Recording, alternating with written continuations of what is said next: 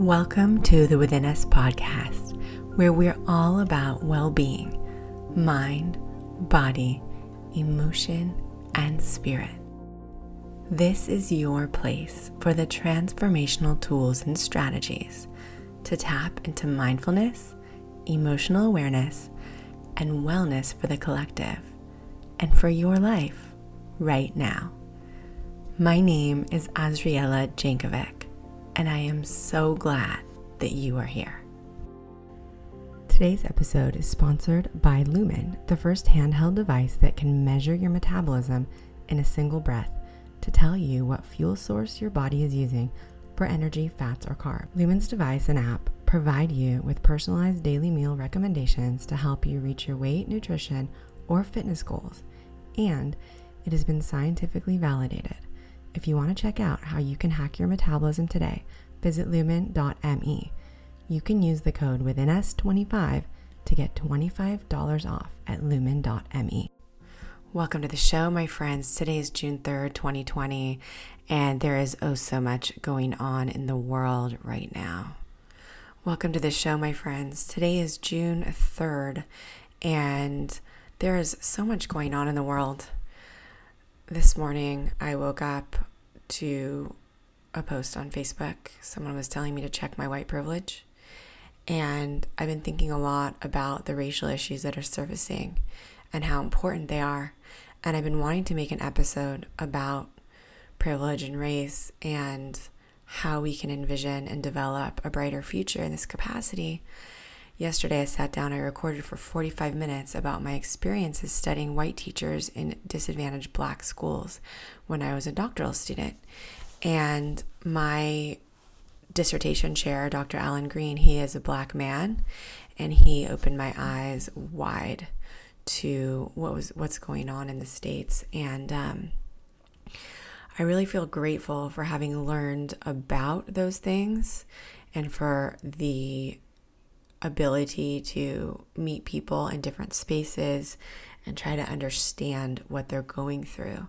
So I do want to do an episode about that, but in all honesty, I don't feel emotionally there yet.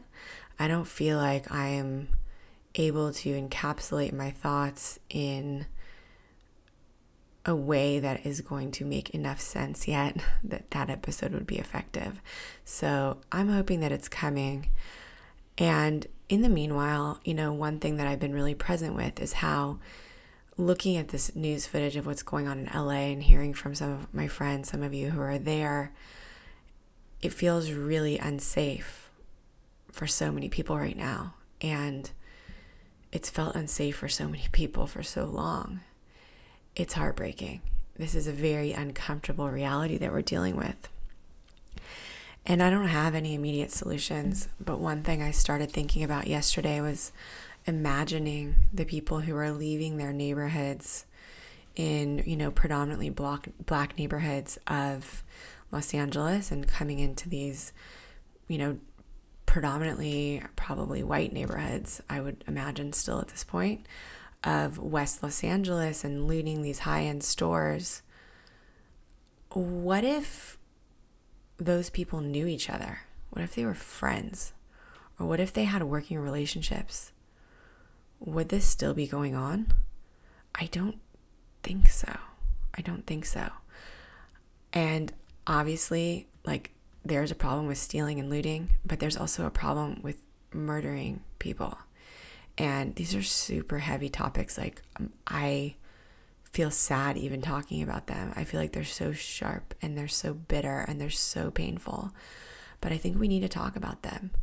And I also think that, we might not be able to solve this problem right away, but I think we have to stay present to the meaning of what's happening and just be open to learning from the other and also befriending the other. I spent an hour on the phone yesterday with one of my listeners who lives in the Palestinian Authority.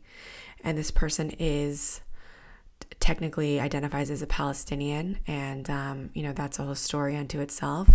But in any case, I learned so much just from listening to his experience of what's going on right now in his Arab community where he lives and how the government is not helping and how hard it is to find work and how there's so many challenges to even getting internet access, or the fact that he has to buy a computer in cash in order to procure a computer, and yet he can't find a job. So there's this whole chicken and an egg problem of like, can't get a computer, can't get a job because you don't have a computer. And just hearing about his struggles, I have the privilege of living in Israel, and I can have all sorts of issues and struggles as an immigrant, as a woman, or as a Jew, or as a human being in this world. But I want to stay open to understanding what he's going through, so that in some way, even if it's just by making a space for him, we can build a better future. There's a lot to speak about here, and I'm interested to hear from you. I'm interested to hear your experiences. So do reach out to me and tell me what's happening in your life, what's happening in your world. You can message me on Facebook, you can message me on Instagram, and you can also connect with me through my website, drazi.co. That's drazi.co. My guest today is really incredible. He is a very dear family friend. We call him family. He is related to my father-in-law, actually through marriage. And the backstory is that when my father-in-law was a 17-year-old high school student in Czechoslovakia, he, in an effort to pursue a better life, came to visit these cousins in the States. They were cousins through marriage, and actually ended up living with them. He was adopted by them. He sought political asylum in the United States, and it was Rabbi Eli Spitz's parents, who were his adoptive parents, who took him in and helped him to seek political asylum and build a life based on freedom in the United States. So that is how I'm acquainted with my guest today. And my guest today also really brings so much wisdom. He embodies this idea of what we learned in the Ethics of Our Fathers. It asks, who is wise? One who learns from all. It's one of my favorite teachings. And I think that Rabbi Eli really embodies that. He is a rabbi in the conservative movement of Judaism. And if you're familiar with Judaism, there are sort of different branches that have developed, evolved, grown, sprouted up over time. And within certain Jewish circles, there is a lot of meaning that's attached to these different spaces. But what I appreciate so much about Eli is that he learns from people in all different walks of life. When he writes in his book, he quotes people from different backgrounds within Judaism, from the world at large, from other cultures. And there's really this human connection that I've always felt with Eli, and such a brightness and such a commitment to bettering the world that he radiates. So it's such an honor and a pleasure to have him with me today, to introduce you to him. And, I think that so often we can habituate ourselves to seeking out people that are exactly like us, who think like we do, who agree with us, who are always saying like, me too. And that's wonderful. It's wonderful to have people with whom we're on the same page. But I also think it's wonderful to surround ourselves with people who we can learn from, who might think a little bit differently than we do. And there's so much space for us to learn from what makes people unique. And there's always room to find what we have in common with anyone. We are humans. Our tears taste the same. And we can always find common ground. So, I imagine right now that if there's one thing people can do, if there's one thing I can do, one thing you can do right now, it's reach out to someone who you haven't always agreed with. Maybe you have different political opinions. Maybe you have different visions for the future. Maybe you've had a falling out. And reach out in connection with them and try to find what you have in common, and try to avoid arguing. just for now, just once, and see if you can build bridges. Because ultimately, friends, if we could build bridges, if everyone had a bridge to the other, we had a peaceful bridge to the other, we would have peace. We can do this. You and me, we can do this. This might be about empowerment and gaining agency and voting and politics and systems. But what if it's just about making friends? I believe that it can be. So I hope you're with me. And I hope you'll do that. I hope you will reach out to someone and build a bridge today, whether it's online or whether it's a phone call or whether it's writing someone a note or even thanking someone for their impact in your life, someone with whom perhaps you've had a falling out. That can be an incredible thing to do. I actually did that recently. I'm going to tell you more about it in an upcoming show where I talk about what I learned from my Black professor. But today we're going to take a little break from that topic, and I'm going to share Ellie's voice with you. He's a voice of calm, he's a voice of clarity, and he's a voice of wisdom. So I'm going to offer you a respite from all of that. You're going to get to meet Rabbi Ellie, learn all about him, his book, Does the Soul Survive? And 2 other of his books. One of them is about his mental health journey. And I have so much admiration for him for sharing that. I'm so inspired by that. And with nothing further, it is my absolute pleasure and honor to introduce you to Rabbi Ellie Spitz.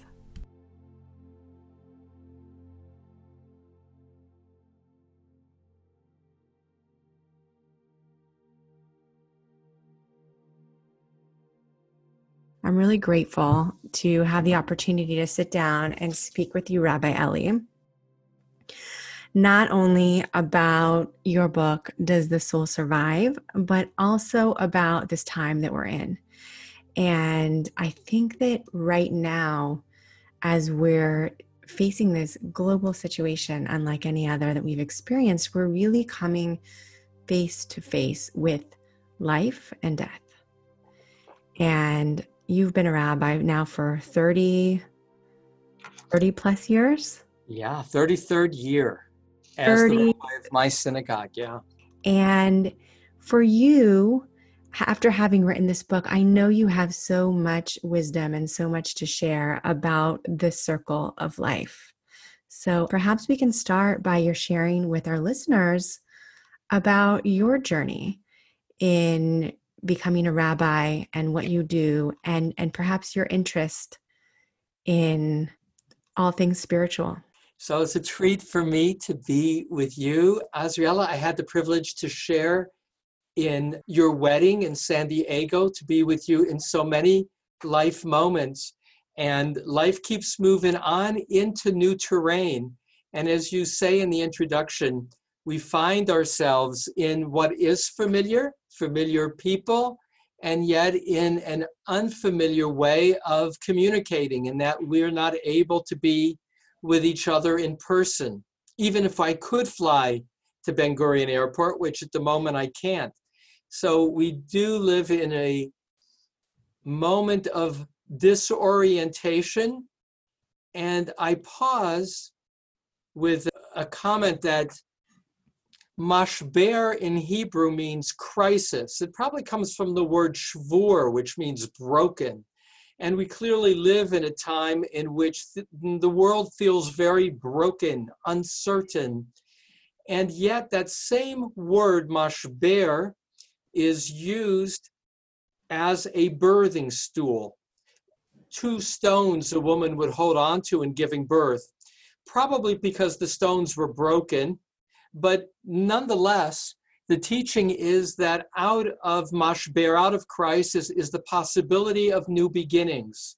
And that is to hold on to in this moment, that this mashber will open into deliverance and new possibilities. And even this conversation on Zoom, just before I went on with you, I taught a half-hour class, a psalm a day, where I'm coming to people's screens rather than as in the past, expecting them to come to me. And what a difference it's made in my opportunity to teach and be present for others.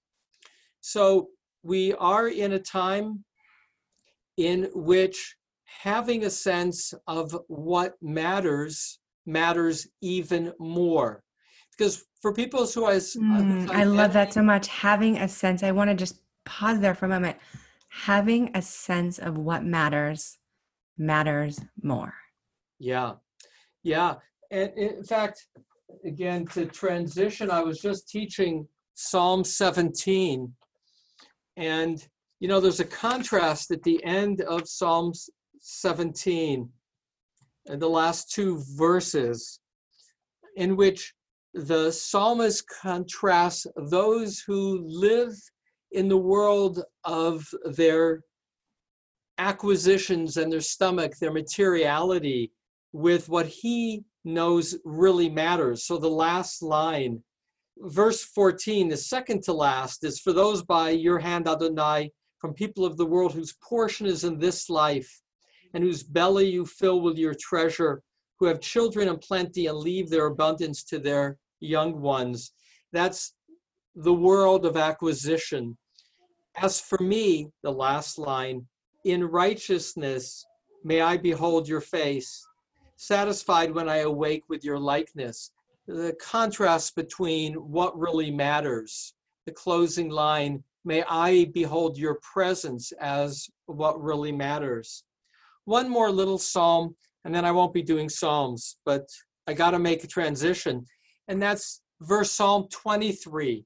Because as you were speaking, Azriela, Dr. Azzi, as you were beginning to talk about spirituality, so we naturally turn to Psalms. And Psalm 23 is probably, the most famous. And it begins, Adonai ro'i lo echsar, Adonai is my shepherd, I shall not lack anything. And then verse 4, Gam ki elech begeit sal mavet. Also when I walk in the valley of the shadow of death, lo ira ra, I shall not fear, ki ata imadi, because you are with me. So a couple of comments in that regard. One is we are in a time of the shadow of death. Sal, gate sal mavet. Fortunately, for most of us, we are protected. For most of us, our health is intact. For most of us, we're inconvenienced and not sick. And yet for all of us, there is a quality of vulnerability that I've never experienced in my life. When I go to the grocery store, I feel like I'm taking my life into my own hands. And that quality of fear, of the unknown, of literally the fear of death before me, I've never experienced before. And I've been in other situations that evoked fear, but not this constancy of the shadow. So that's one piece. But the other is one second. Ki elech. So I will be walking. Gam ki elech begeit sal mavet. I will be walking through that valley of the shadow of death. That we should, the comfort now is to know this is in process. And to know that of the terrible things that have occurred in the past, and there have been many awful things, we as a people, we as individuals have walked through them to the other side. And that key verb is ki elech, I will walk. And that's to live with great faith. That the ability of strength is to look at reality in the face, to acknowledge harsh reality, the details honestly, but to do so with this quality of faith, this trust that things will get better. And that's lo ira ra. I will not fear the evil. I will not fear bad.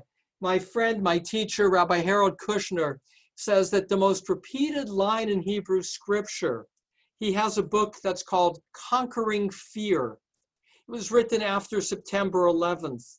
And he, in that book, will say the most repeated line in Tanakh is, you shall not fear.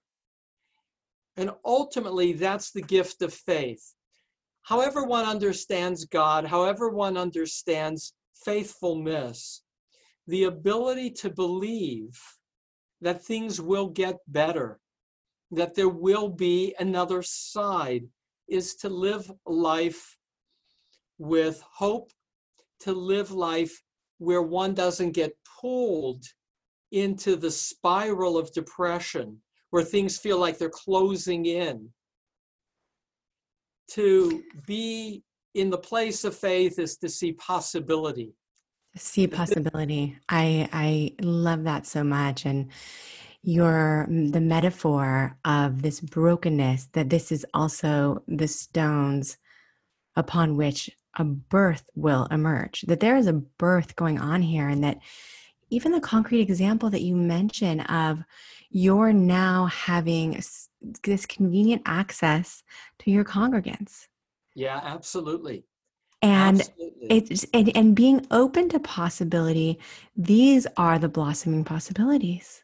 Right. And not just congregants. My conversation this morning had people from around the country tuning in, because, you can do that on the screen. We, until 10 weeks ago, weren't mining that opportunity. Now it's a given that we can not only do this, but we can record it, we can post it, people can watch it later. The possibilities of caring and sharing have expanded exponentially. Oh, I love that. The possibilities of caring and sharing have expanded exponentially. How beautiful. It's incredible to think about that, and how it took this pandemic to open our eyes, to force our eyes open to the possibilities in a certain way. Yeah.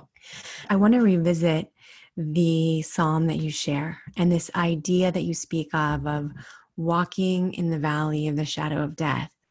And even your own personal experience, Rabbi Eli, of going out into the public sphere and this feeling, the sense of taking your life, as you explained, taking your life into your own hands.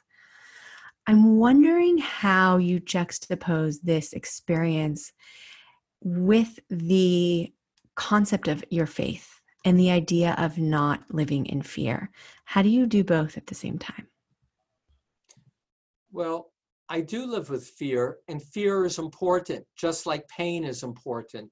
A person who doesn't fill in the blank, is living less of a life. A person who doesn't feel pain has the danger of allowing toes, if there's neuropathy and you don't feel your toes, they can become gangrenous. It's one of the problems and threats of diabetes. Likewise, in one's own life, not to have the fear of consequences means you could run into the street and get hurt. And so I do live with fear because there is reason to. My son Joey was reading a book that he told me about last week called Good to Great. And he described research on POWs.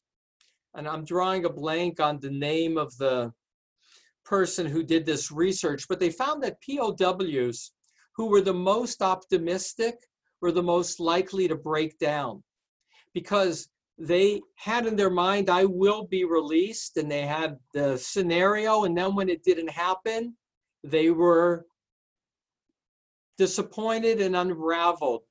And in that focus, they found that the qualities for POWs, American POWs in Vietnam, I assume, to do well were the people that could simultaneously look reality squarely, honestly, see the dangers, not create false expectations of what was before him or her, and simultaneously, on some deep level, believed that they would yet gain freedom. They may not know how, they didn't know when, but they did believe on this core level of faith that they would find redemption.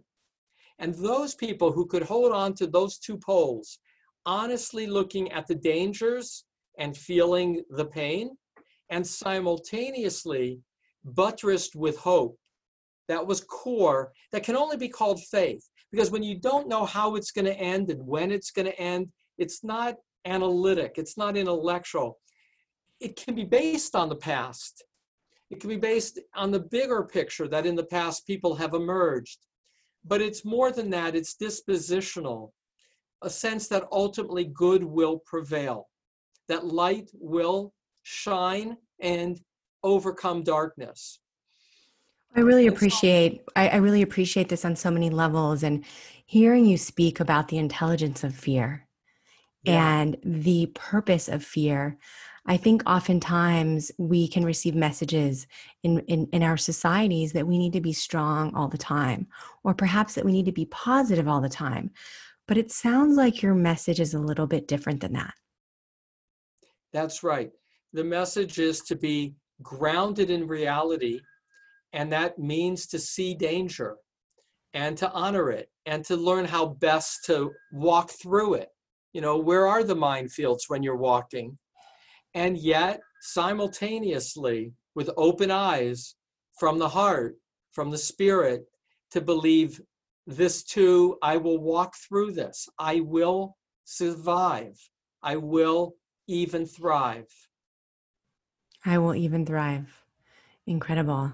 As you transition, Azriela, show another book, because this was what we were focused in on. Healing from Wow. Despair is a book I wrote later that dealt with my own journey in my 20s through clinical depression and hospitalization for suicidal feelings. And that's a book that is Choosing Wholeness in a Broken World. But the book that began my writing in terms of books is the one that you're sharing and has been my most popular, Does the Soul Survive? A Jewish Journey to Belief in Afterlife, Past Lives, and Living with Purpose. And I would underline the last piece, which is ultimately what I, as a student of Judaism and a student of life, have learned, is that when one does believe, as I have grown to, in survival of consciousness, which is survival of the soul, it only adds greater urgency to living now too. And now I welcome any questions about that journey to belief in afterlife. Well, Rabbi Eli, you're so prolific. You have written now these books. You have another book on wholeness and meditation that is so incredible. I mean, we could really go in a number of different directions. But I think that because you're so open and sharing your story, your journey to mental well-being. I'm going to start in an odd place. And the odd place is an insight of the psychologist Alfred Adler, that if you want to meet and know a person quickly, a place to do so is ask for his or her earliest memory. For what a person holds on to consciously as their earliest memory is often a core element of who they are, and even more could be a hologram for a fuller understanding of them. And for me, my earliest memory, I was just thinking about this the other day, was returning home, having come home from synagogue as a child, where I would go with my father and brother in the old school form of only the guys went to synagogue and my mother stayed home with my sisters to make lunch. And coming home and chanting the Adon Olam that I had learned. I was probably 4 years old, and I could hold on, and I still can hold on to her joy, my mother's reaction of joy to my singing of Adon Olam, which is to say my earliest memory is of finding joy in learning Jewishly, spiritually, expressing it, and a heart connection with my mother, and more than just my mother, through her with the larger world. And so this quest and connection of prayer, of synagogue, is grounded in my deepest parts. I became a lawyer after being a student at Hebrew University in Jerusalem, which included being there during the Yom Kippur War, in part because after the Yom Kippur War and being an undergrad largely at Hebrew University, I needed a break and was not able to immediately go back into Israel of 1974, a very tense place. So I opted to go to law school, and the selection of negatives, became a lawyer, worked as a lawyer for several years, developed encephalitis, which is a swelling of the brain, and was unable to continue to concentrate at work, and took off from work, decided to travel. And this is a thumbnail sketch of what's contained in the book, Healing from Despair. Healing from Despair. And in that travel, I won't tell the whole story, I began to unravel. That led ultimately to needing to return to America, also having run out of money. After what was to be a 5-week trip became about 10 months, and I was unraveling and entered into a deep depression. And it was suicidal in terms of wanting to turn off the pain of my great beating up on myself. In my case, my pain was triggered by chemical changes that were related to the encephalitis, probably. But underneath it was simply a psychological dynamic that didn't have the normal cushion that I would have had.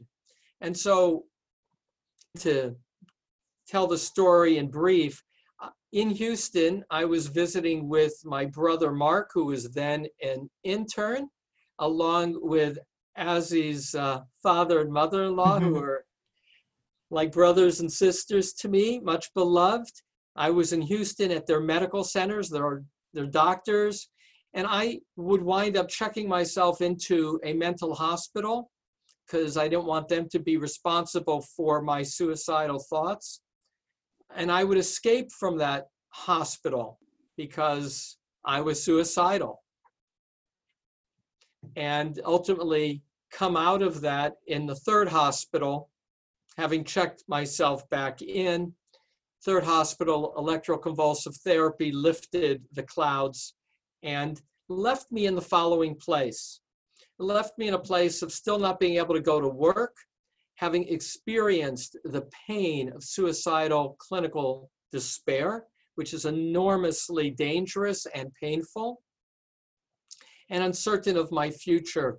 So my mashber, my crisis, was full-blown, and it was a birth stool to give me permission to shift from being a lawyer, which I had done for 3 years, to exploring my passion, which had taken me to Israel as an undergrad, which was to study Jewish philosophy and psychology at Hebrew University.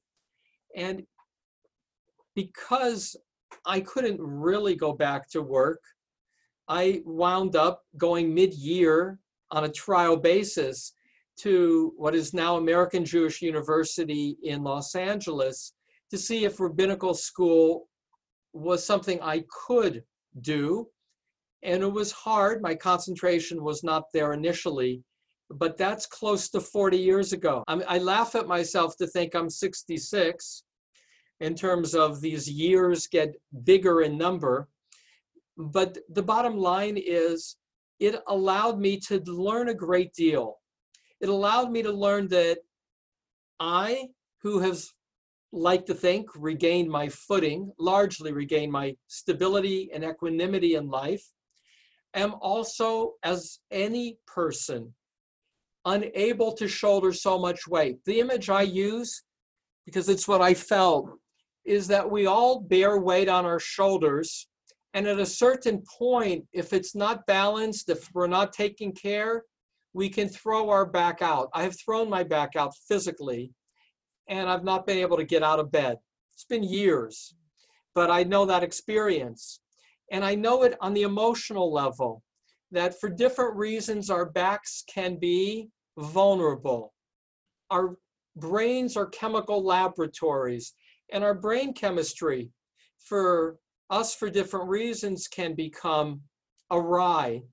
Some of us may need medication to produce the chemicals that our brains aren't producing in the natural way. And that's no different than any other physical part of our beings. But all of us emotionally can have our brain chemistry thrown off, and not unlike weighing ourselves in using our bodies in ways that are unhealthy, can literally find ourselves flat on our back. So the first thing I gained was humility and the sense that we're all vulnerable.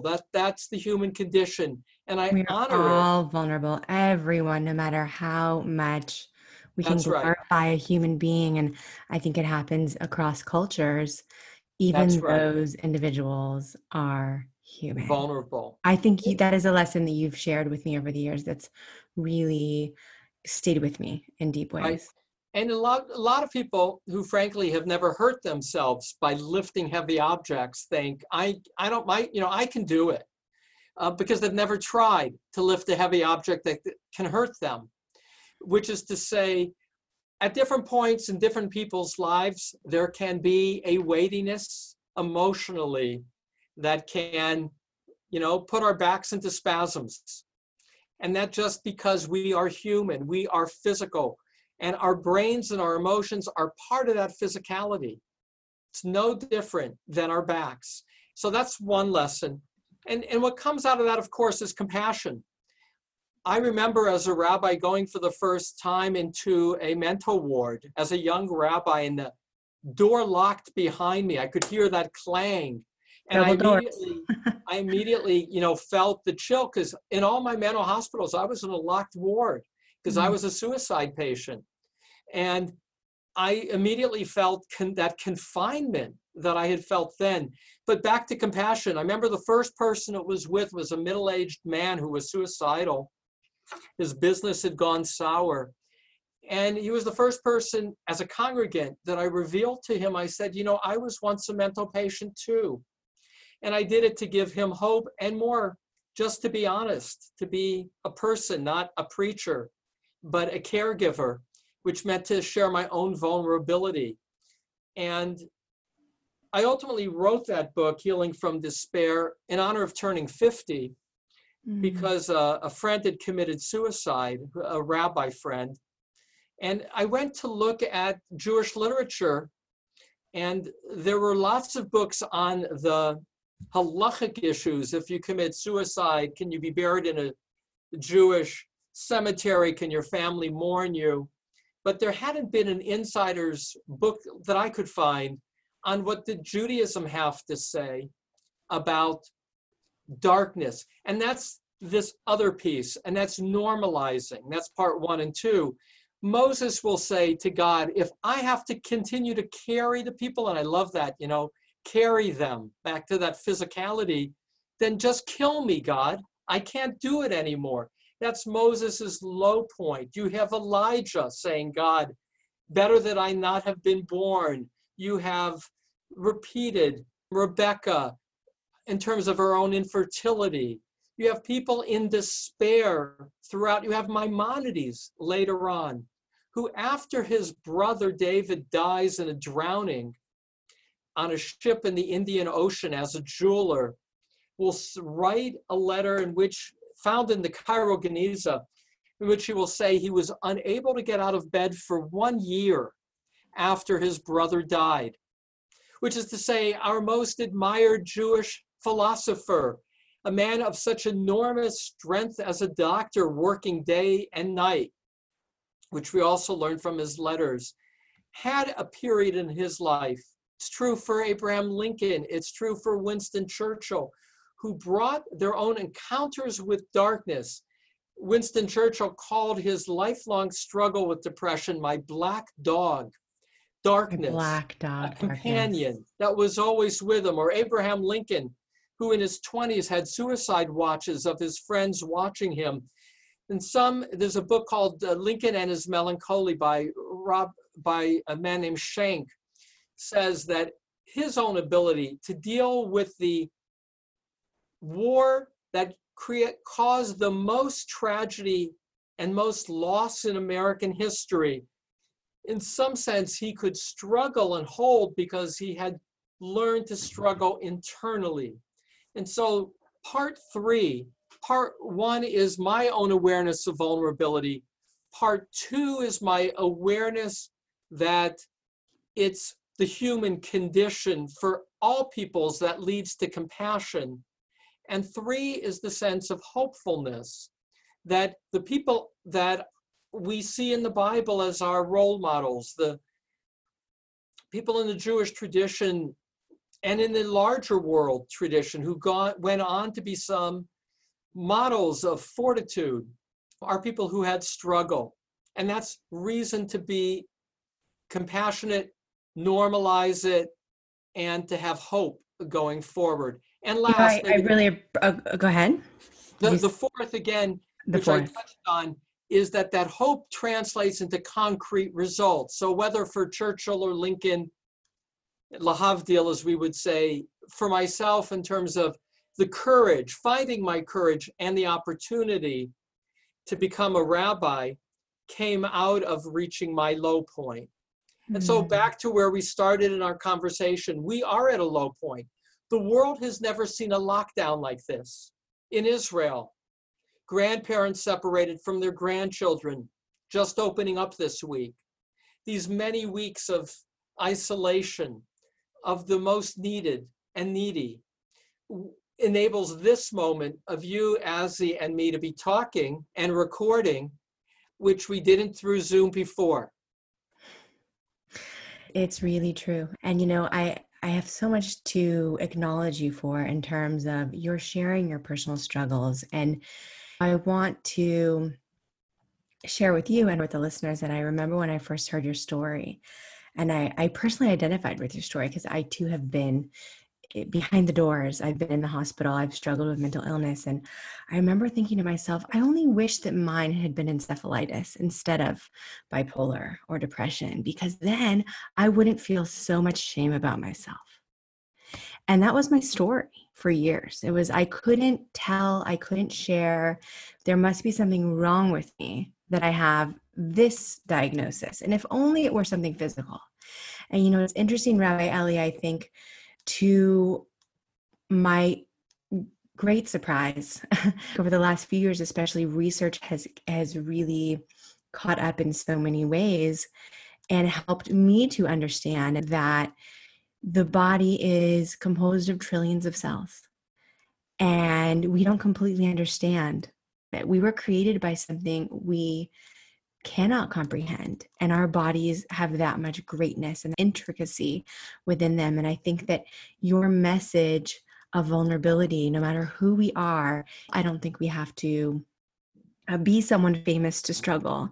I think that those stories are models. I think they're great models. I think that we're all in our own right worthy of experiencing whatever this is and whatever comes up. I think so much that it takes people like you really sharing your message and being a model and acknowledging that these emotions can be really, really hard, but it doesn't mean that there's anything wrong with a person.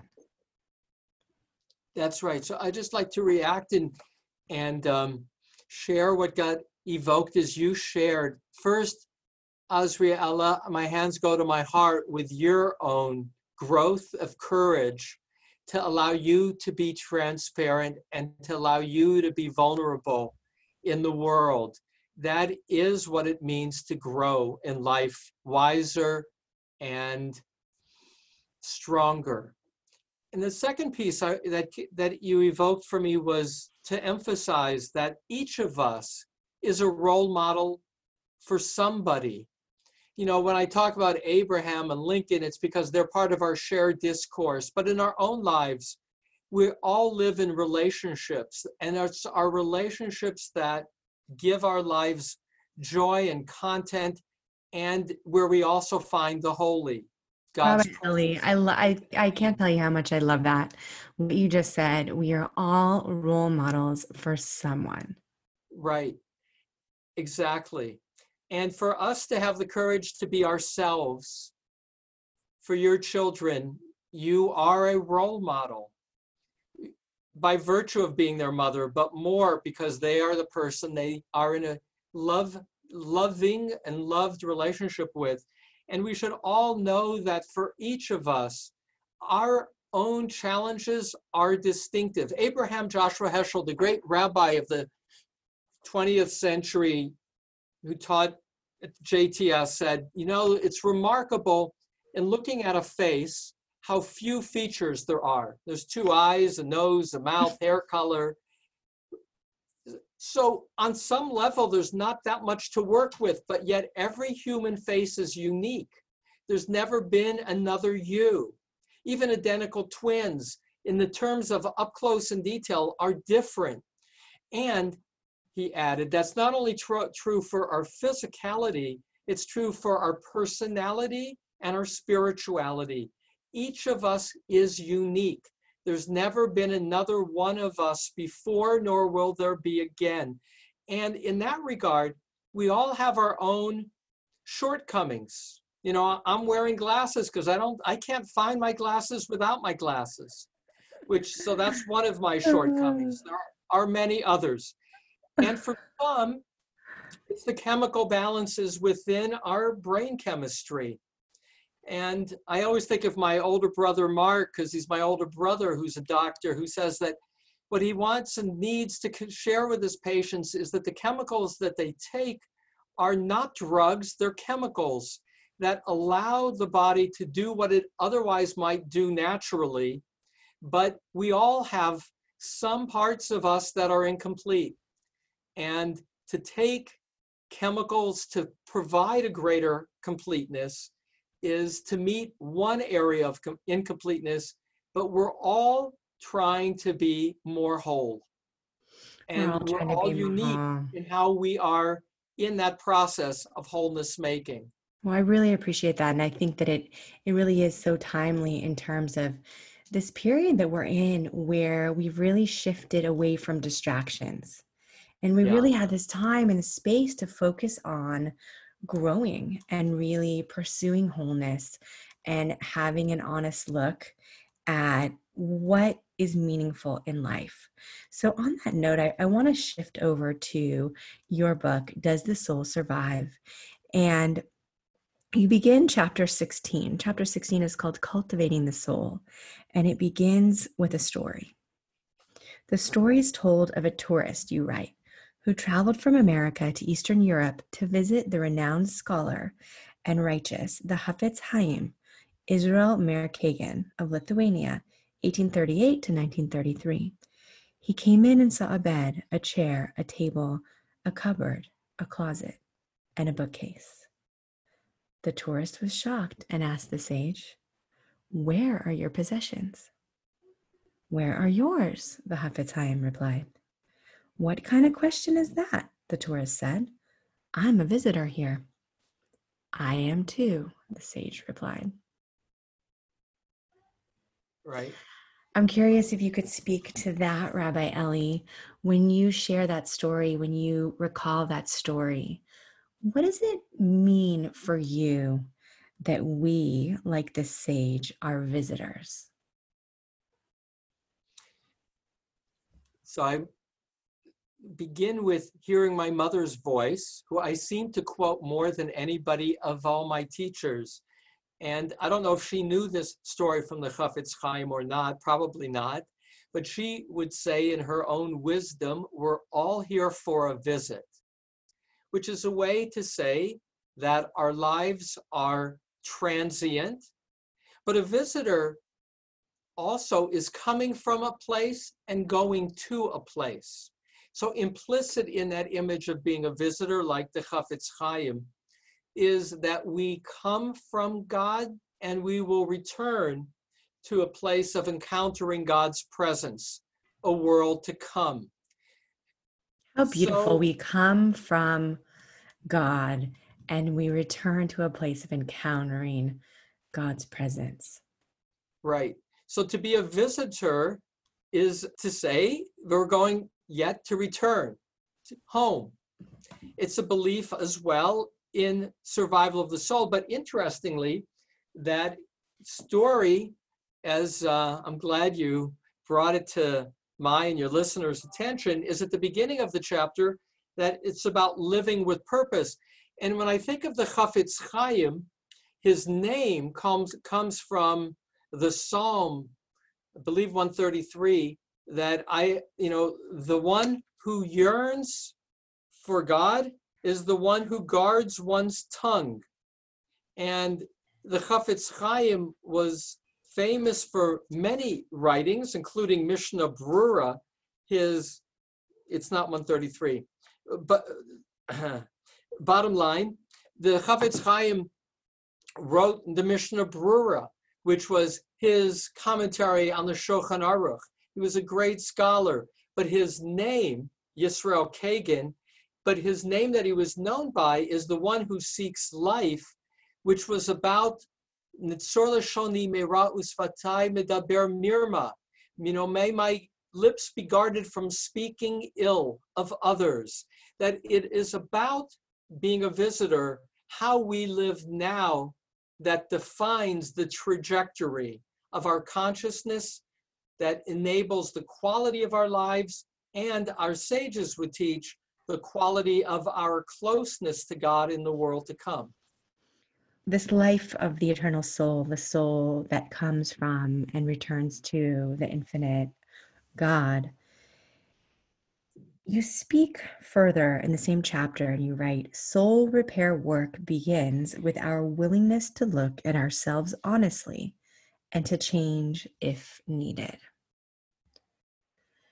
Now, suppose in this time of introspection, in this time that we're in, suppose one is looking to turn over a new leaf and to really begin doing this work of living conscious of one's soul, of becoming willing to look at oneself honestly.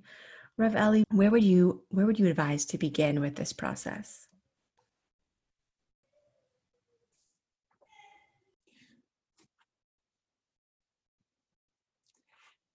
For the process of growth and awareness, for me, the easiest place to grow is by identifying who our heroes are. To choose one person who models a quality that you find uplifting, that helps concretize what otherwise is theoretical for me. And that's the nature of developing character or qualities of goodness. There is no one person that I want to be other than myself. So when I say find a hero, a gibor, somebody who's mighty of character, it's not to find the person that you want to be them. It's to find people who you admire to be more like them. That's holy envy. As Israel Salanter taught, the great teacher of Musar, when it says you shall not covet, it's to covet physical qualities, their house, their wife, but to covet their ability to love learning, their ability to be kind or to be patient. Those are holy jealousies to want to grow with. So in sum, what I would say is a place to begin in the positive sense is, who do you admire? And then find what is the key quality about that person you so admire. And in most cases, it won't be these public figures, Abraham or Lincoln or Maimonides. It will be a family member. It'll be a dear friend. It'll be a teacher, somebody who's not famous at all, but who, in terms of the quality of relationship, qualities of character, has modeled for you, and that you would then want to imitate. And then the last thought, the teaching of Rabbi Abe Twersky, since we are now in the midst of our Sfirot, I believe today is the 28th day of the counting of the Sfirah, and the teaching of Rabbi Twersky is that in terms of making change, people often make New Year's resolutions that they don't stick with because they're too big an idea. And that the wisdom of our mystics, of our Kabbalists, in terms of every day and being a narrow focus of a tikkun, in that being the case, with today being dignity within ambition, with that being the case, being narrow and taking life one day at a time. All change can only occur with small increments and steadiness of purpose. Small increments and steadiness of purpose. And you are coming back to this idea of presence, really being here now in this moment. And I find that to be a fascinating contrast, being here in this moment and then knowing, as you speak about throughout the book, that there is this place of presence, of godly presence, to which we will go after we pass through. And I'm curious, I definitely want to get into what that looks like for you. And also the idea of perhaps connecting with that world while we are here on earth and what that can look like.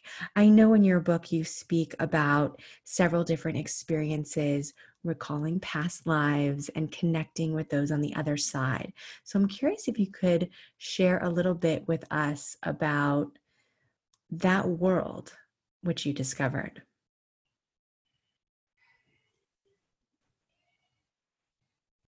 So where my Jewish mind first goes is the teaching that Shabbat is a taste of Olam Haba, the world to come, which is to say, Shabbat is an act of the imagination for me, meaning it's a day in the week. All the more we're now in quarantine, every day looks alike.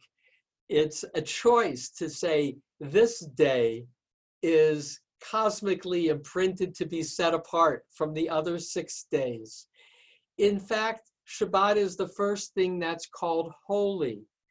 Holy is a 3-step move, which will lead me to responding more directly to your comment, Azriela, in the last 10 minutes that we have together to explore what does this world to come mean? What does survival of the soul mean?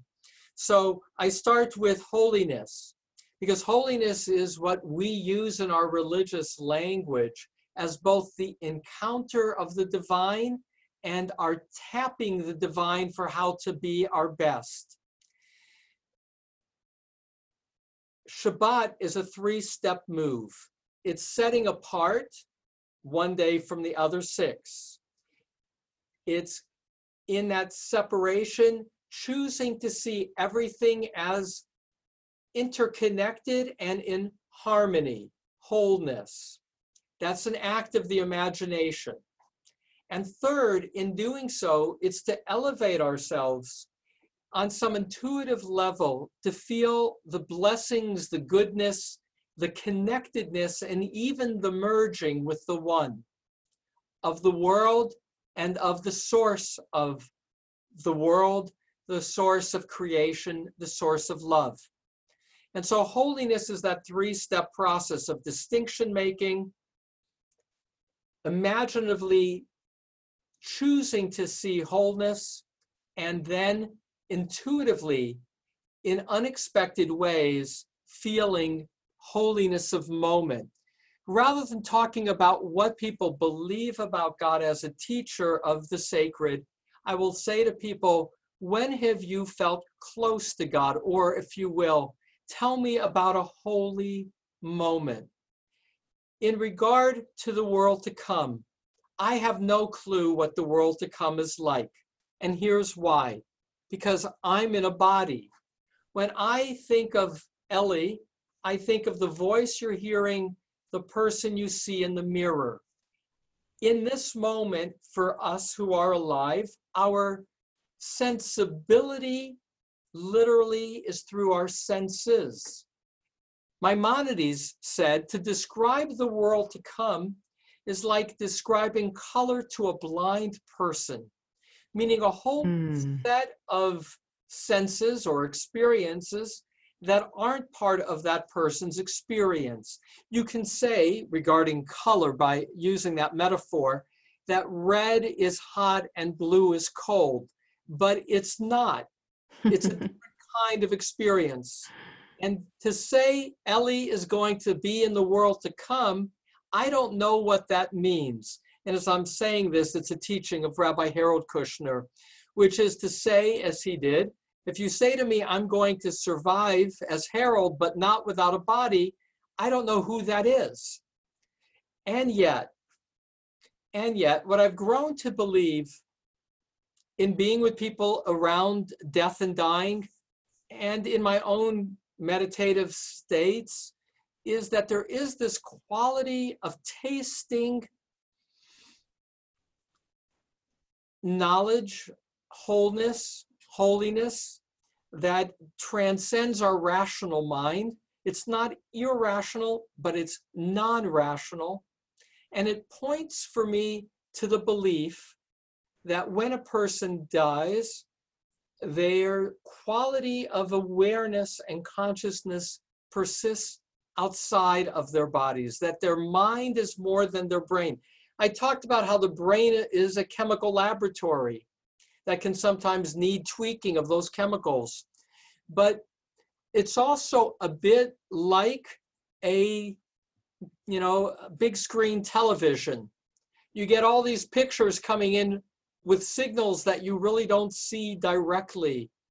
I do believe, and it's a matter of belief rather than proof to a great degree, that we are in a world in which there is a divine energy, a quality of consciousness, a quality of love that we at our best, at our quietest, at our most present, can become receivers for. And when we receive those signals, we encounter the holy. Incredible that you bring up this concept of, rather than describing God, which we do not have the facilities to do, it's more about this experience. There's an experience beyond words. We can try to describe it, but it is this holy moment that you share, this idea of having a holy moment. On that note, Rabbi Ellie, I want to thank you so much for being here. And you have so much to share. And I'm going to link in the notes to the show all of your books.